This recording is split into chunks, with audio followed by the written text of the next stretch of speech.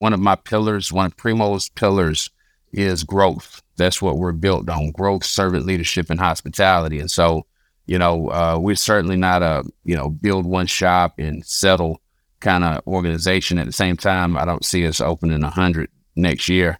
So it's kind of progressive journey of learning. And then as we get more comfortable with the business, we're excited to continue to curate and put together a really special collection of Starbucks stores. Welcome to Franchise Empires, where aspiring entrepreneurs learn exactly what it takes to become a successful franchise owner, from one location to 10 and beyond. I'm the Wolf of Franchises. Hey everyone, it's the Wolf. Today on the show, we have Antonio McBroom, the co-founder and CEO of Primo Partners. Primo Partners is the largest Ben & Jerry's franchisee in the country, and they're also a Starbucks licensee. Starbucks is about 95% or possibly more corporate owned, but they do on rare occasions hand out license agreements. And Antonio was able to be one of those lucky licensees, and he's recently opened his first store.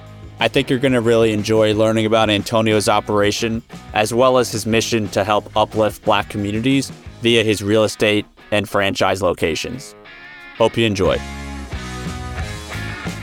The Wolf of Franchises is the CEO of Wolfpack Franchising, as well as a creator at Workweek Media.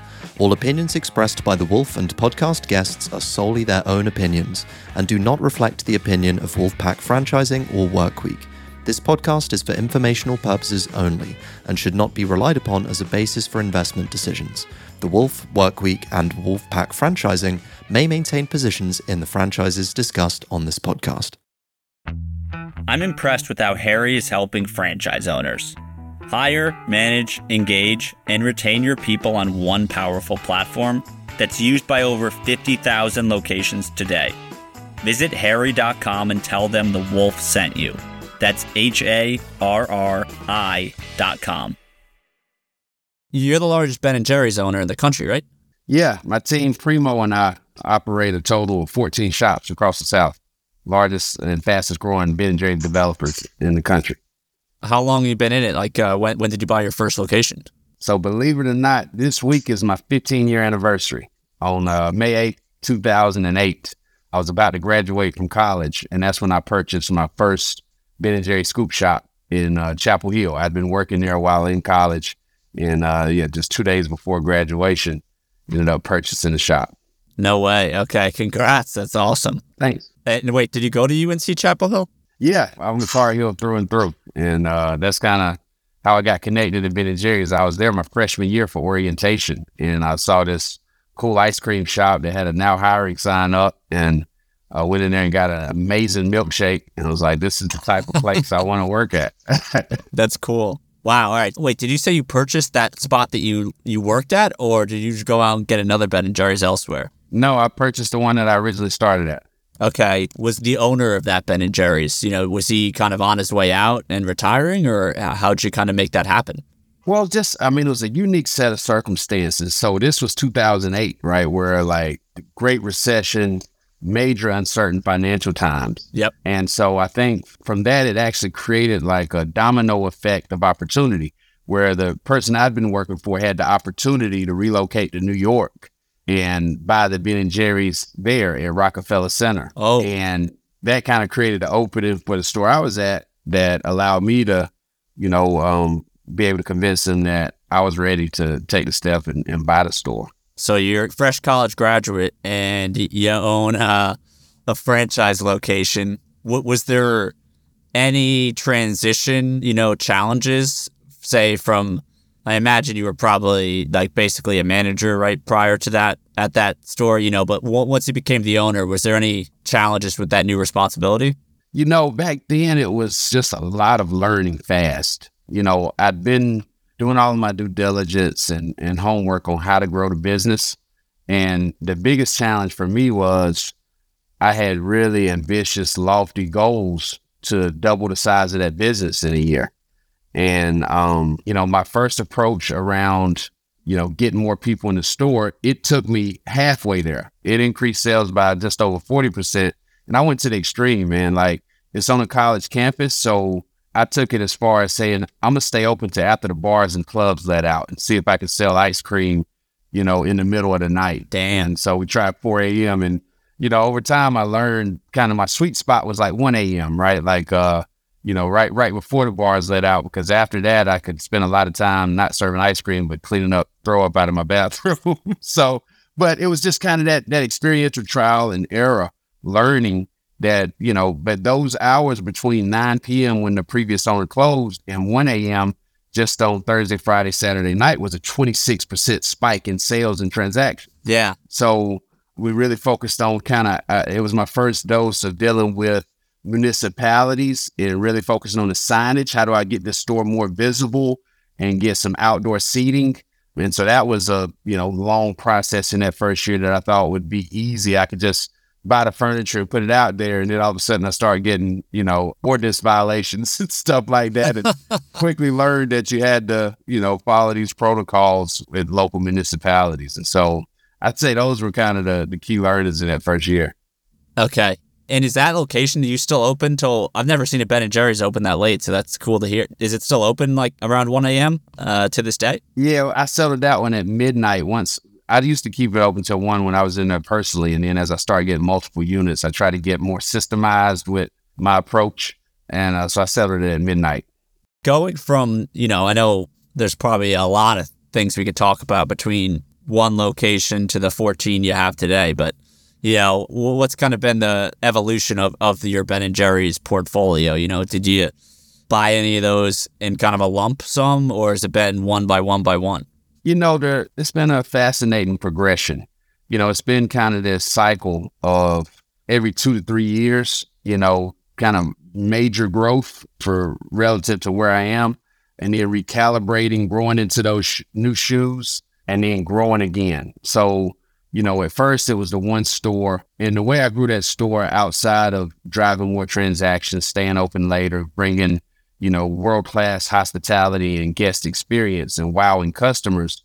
The other way was through kind of omni-channel. And this is before omni-channel was a thing, but really taking the approach of how do I have Ben & Jerry's as many places as possible in Chapel Hill? How do I get inside the football stadium? How do I, cater all the student events? And that was kind of the, boots on the ground entrepreneurial approach. And that really grew. That added a whole different revenue stream to the business. And as I kind of formed a niche with that, I looked for some synergy to kind of test how would it be to have, 2 locations open at the same time. So kind of get me out of this one store. And so the way I tested it first was by purchasing a trailer and a cart, ice cream cart and ice cream trailer. And I started doing festivals, and I got a place that let me set up every weekend.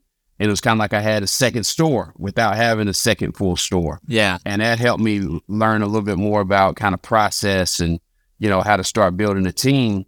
And so when the opportunity came to purchase, my true second store, which was in Greensboro, I was ready. It was a great segue in. And really, I'm a math major, right? And I kind of created some mathematical magic with that purchase because I was able to take 1 + 1 and make it equal 3. And the reason being was because I had the one store in Chapel Hill and I purchased the one store in Greensboro.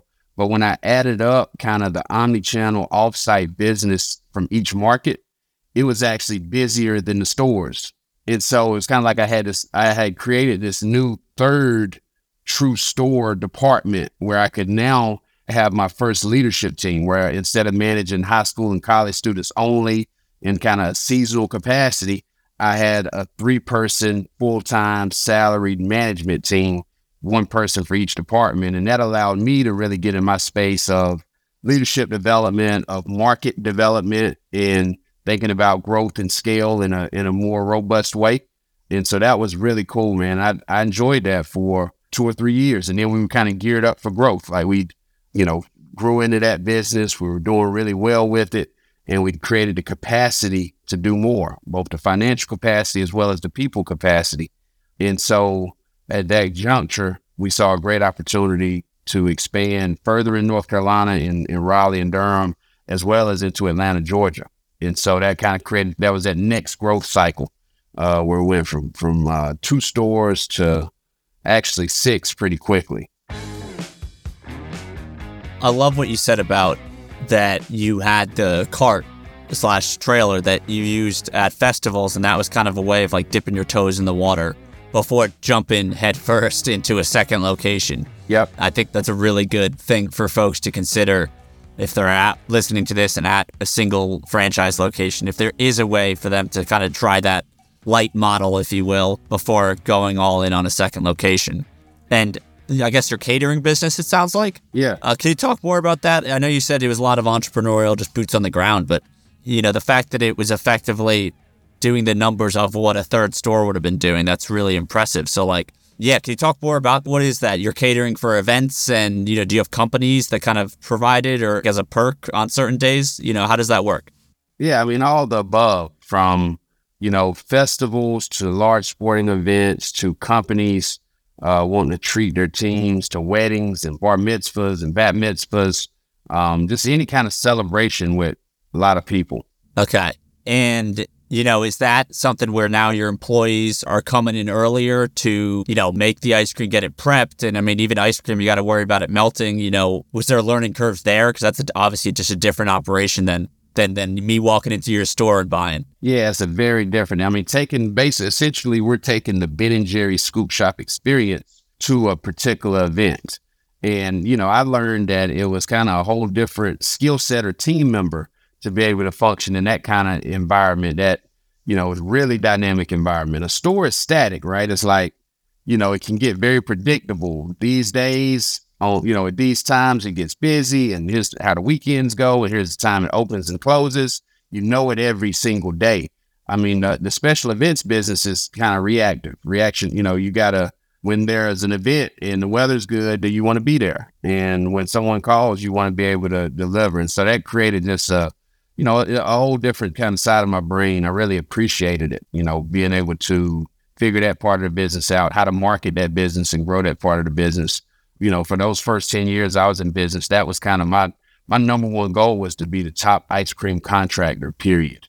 And if you got a big event, you know who to call. And it's me and my company. And not just in, Chapel Hill, North Carolina, but we started going all over the country. I mean, we would go to, Grand Rapids, Michigan to do a really large multiple week event. And we'd go all the way down to Gulf Shores, Alabama, and do, the Hangout Music Festival. I mean, yeah. Yeah, we didn't spare any miles. That's cool to hear. Yeah, I've actually been to that festival, so I'm familiar with that.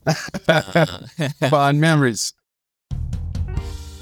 I'm super impressed with how Harry's is helping hospitality owners. With Harry, you can hire, manage, engage, and retain your people on a powerful end-to-end platform. Join over 50,000 restaurants and hotels across the globe who use Harry to save labor costs and reduce risk through employee engagement.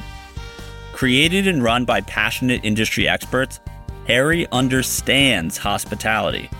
Stop struggling to retain talent. Create great employee experiences. Visit harry.com today. That's HARRI.com. So I know you got, you have a few, I think, family members that are kind of helping you run the show here. When did you decide to turn it into kind of, bring some other folks in? And then even, I'm curious about the name Primo Partners that your kind of corporate parent entity, let's say, is named. What's the inspiration there? Yeah, I mean, Primo is actually a double entendre for my company. In Spanish, the word primo means cousins. And so me and my original business partner, Eric Taylor, he and I are cousins. And so when we were forming this company and starting a business together, that had meaning. And then also in Black urban culture, primo means, top shelf, creme de la creme. Oh. And so when we thought about kind of what we wanted to represent in the business community, and our first business being kind of buying a Ben & Jerry's ice cream shop, which is the best ice cream in the world, Primo was the right brand and fit for us. And since then, as we continue to grow, I mean, we kind of tagged a lot of our ventures, whether it's Ben & Jerry's or real estate or other endeavors, with the Primo tag. And so that was you and Eric. Was that for the first location back in 2008, or was that later on? Yeah. I found, as I started, so I'm the type of person, man, that just comes up with crazy ideas all day, right? I just come up with crazy ideas by the hour.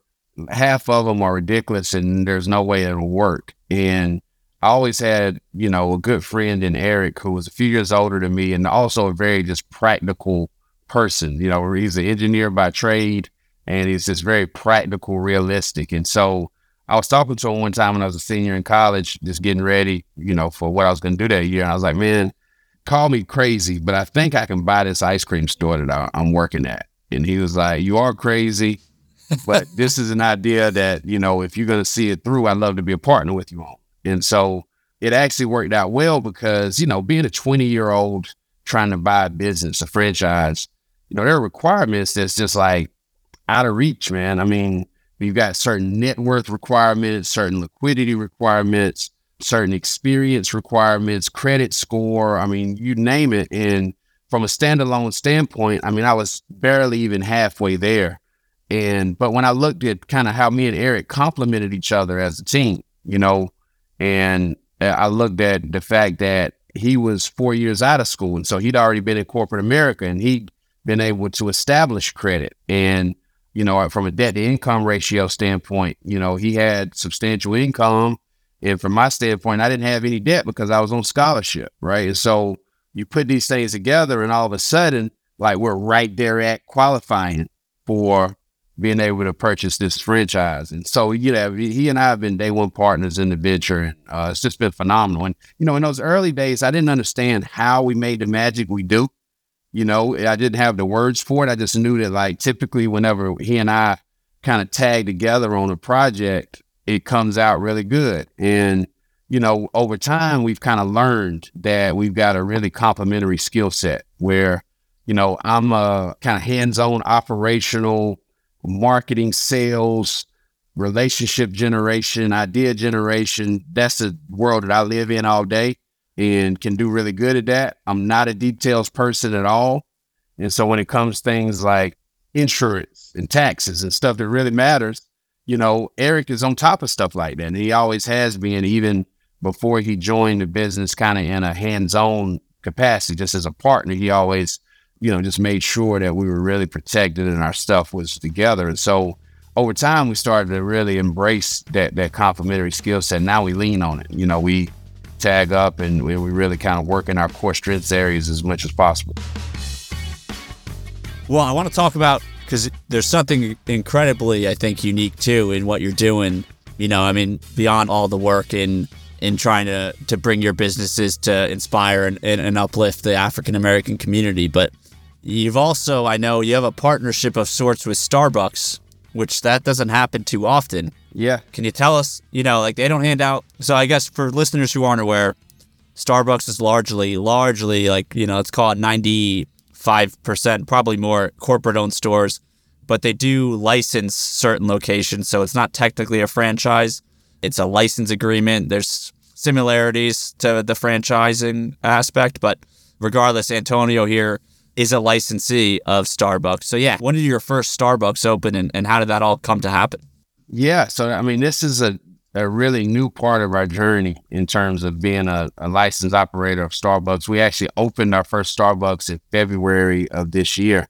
And we're really happy just to, diversify our portfolio and to really gain this level of a brand partner. But, my fascination with Starbucks goes back a long time. They have for a long time been a company that I've kind of driven my business operations toward. Starbucks, when I think Starbucks, I think of hospitality, I think of consistency, and for years I just really pushed my team to come up with processes so that we could deliver the same type of consistency as Starbucks. And then as we grew as a true developer and curator for particularly Black leadership development and running a Black-owned, kind of Black-led, majority people of color organization really successfully with Ben & Jerry's, there was a degree of kind of magnetism that happened with Starbucks and us, where following the tragic murder of George Floyd, tons of companies just had a heightened awareness around race relations in America. And Starbucks is a company that I'll give credit to having always had a pulse and a heart for social justice. And I think at that time, they really wanted to elevate the company's impact. And communities of color, and embarked on what's called the Community Store Initiative, where they were building 100 Starbucks across the U.S. and kind of in different locations that are closer to diverse communities and built with an intention around diversity more so than ever. And so I talked with them about that endeavor and kind of consulted with them as they were doing that, because that's kind of part of what I've done in my business with Ben & Jerry's all these years. And as we were kind of getting to know each other and doing that, I think we just really saw some more promise to, work even closer together. And that's where I just ask these crazy questions all the time. But just like, hey, what would it take for me to operate one of these shops? I know you don't really franchise and stuff. What would it take? And so that's where we started exploring different ways with my background and credentials that I could become a partner. And so I'm really excited about this new journey as a Starbucks licensed developer in the Southeast. And I think it's a great complement to what we've been building with Primo. How did you even first, was there an application page to even apply? Because I got to imagine even getting in touch with someone at a company of Starbucks size isn't easy. No, it's just, like I said, I live by the mantra, your quality of life is directly tied to the quality of questions that you ask. And, just because a question seems far out doesn't mean it's not high quality. And so when I got connected with the Starbucks kind of social impact team, and we're talking about the Community Store Initiative, it was just a question. And from that question, it led to different conversations. And are you able to kind of bring some of that mission approach, right, where you're really trying to get involved with the community and inspire more minority-owned businesses? Are you kind of able to do anything special with the stores, or if I walked in, would it look like your standard Starbucks? I try to kind of do that magical blend of consistency and brand standards with authenticity to my culture. And so if you go into one of my businesses, typically there's going to be some custom artwork. And that artwork is certainly centered toward race and equity. So with our Starbucks project, for example, as we were in the design process, we actually were intentional about hiring a local South Carolina Black artist and muralist to do a great mural inside the store and feature some history of the university. A lady by the name of Henry Monteith, who actually integrated the university. I'd read about her and was actually connected with her son and asked could I feature her as kind of the centerpiece and tell her story about integration at the University of South Carolina as part of our business design. And she was honored and agreed to it. And so when you go in our store, you'll see that, and it just kind of creates the kind of homage to history, but also, conversations and thought-provoking. And I've tended to do that in a lot of my establishments. In my Ben & Jerry's in Greensboro, I've got a mural of the sit-in movement that started in Greensboro, North Carolina, Greensboro 4. And it says, they took a seat so we can take a stand. And I also, in Houston, at the exterior of my building, I did a really cool mural that has, folks from all walks of life eating ice cream. And it spells Houston, Hueston. So kind of Houston, the different hues of colors, all eating ice cream together. So that's been a way that I've been able to kind of bring the individuality and creativity to, kind of standard store footprint and design. I love it. That's awesome that you're able to do that and integrate that into these kind of national or international, even well-known brands. And with Starbucks, what's the overarching goal there? Is there a certain set amount that you're going to be able to build, or is it kind of as much as you can handle? Yeah, at this point, it's still kind of early learning stages. Sure. And I've always kind of known in business to keep your main thing the main thing. And at this point, I'm just learning more about the brand and how to operate stores at a high level. But it's definitely open for growth. One of Primo's pillars is growth. That's what we're built on: growth, servant leadership, and hospitality. And so, we're certainly not a, build one shop and settle kind of organization. At the same time, I don't see us opening 100 next year. So it's just a kind of progressive journey of learning. And then as we get more comfortable with the business, we're excited to continue to curate and put together a really special collection of Starbucks stores.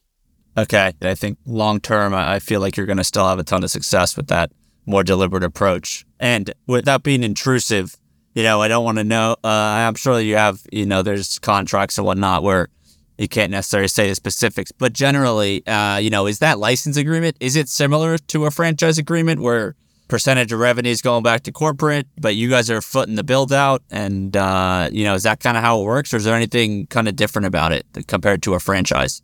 Yeah, I mean, I think my learning from franchising and licensing is a lot of times it's really similar partnership dynamics. And it's just, what paper do you use to formalize the partnership? Awesome. All right, Antonio, this has been a super fun conversation. If anyone listening wants to follow you or Primo Partners and any of your franchise locations, are there any good spots online that they can do that? Certainly. You can follow us just by visiting our website, primopartners.com. And, that's where you'll see some of the latest stuff and content we've created, some of the latest projects that we're working on, and just updates from me and the team. All right. Yeah, we'll plug that in the show notes, everyone, so you can check it out. Antonio, thanks again, man. And hopefully we talk soon. Wolf, this was a blast. I appreciate you. Thanks for listening to Franchise Empires. We're coming to you soon with actionable insights to take the next step on your franchise journey. So make sure to subscribe on Apple, Spotify, Google, or wherever you listen.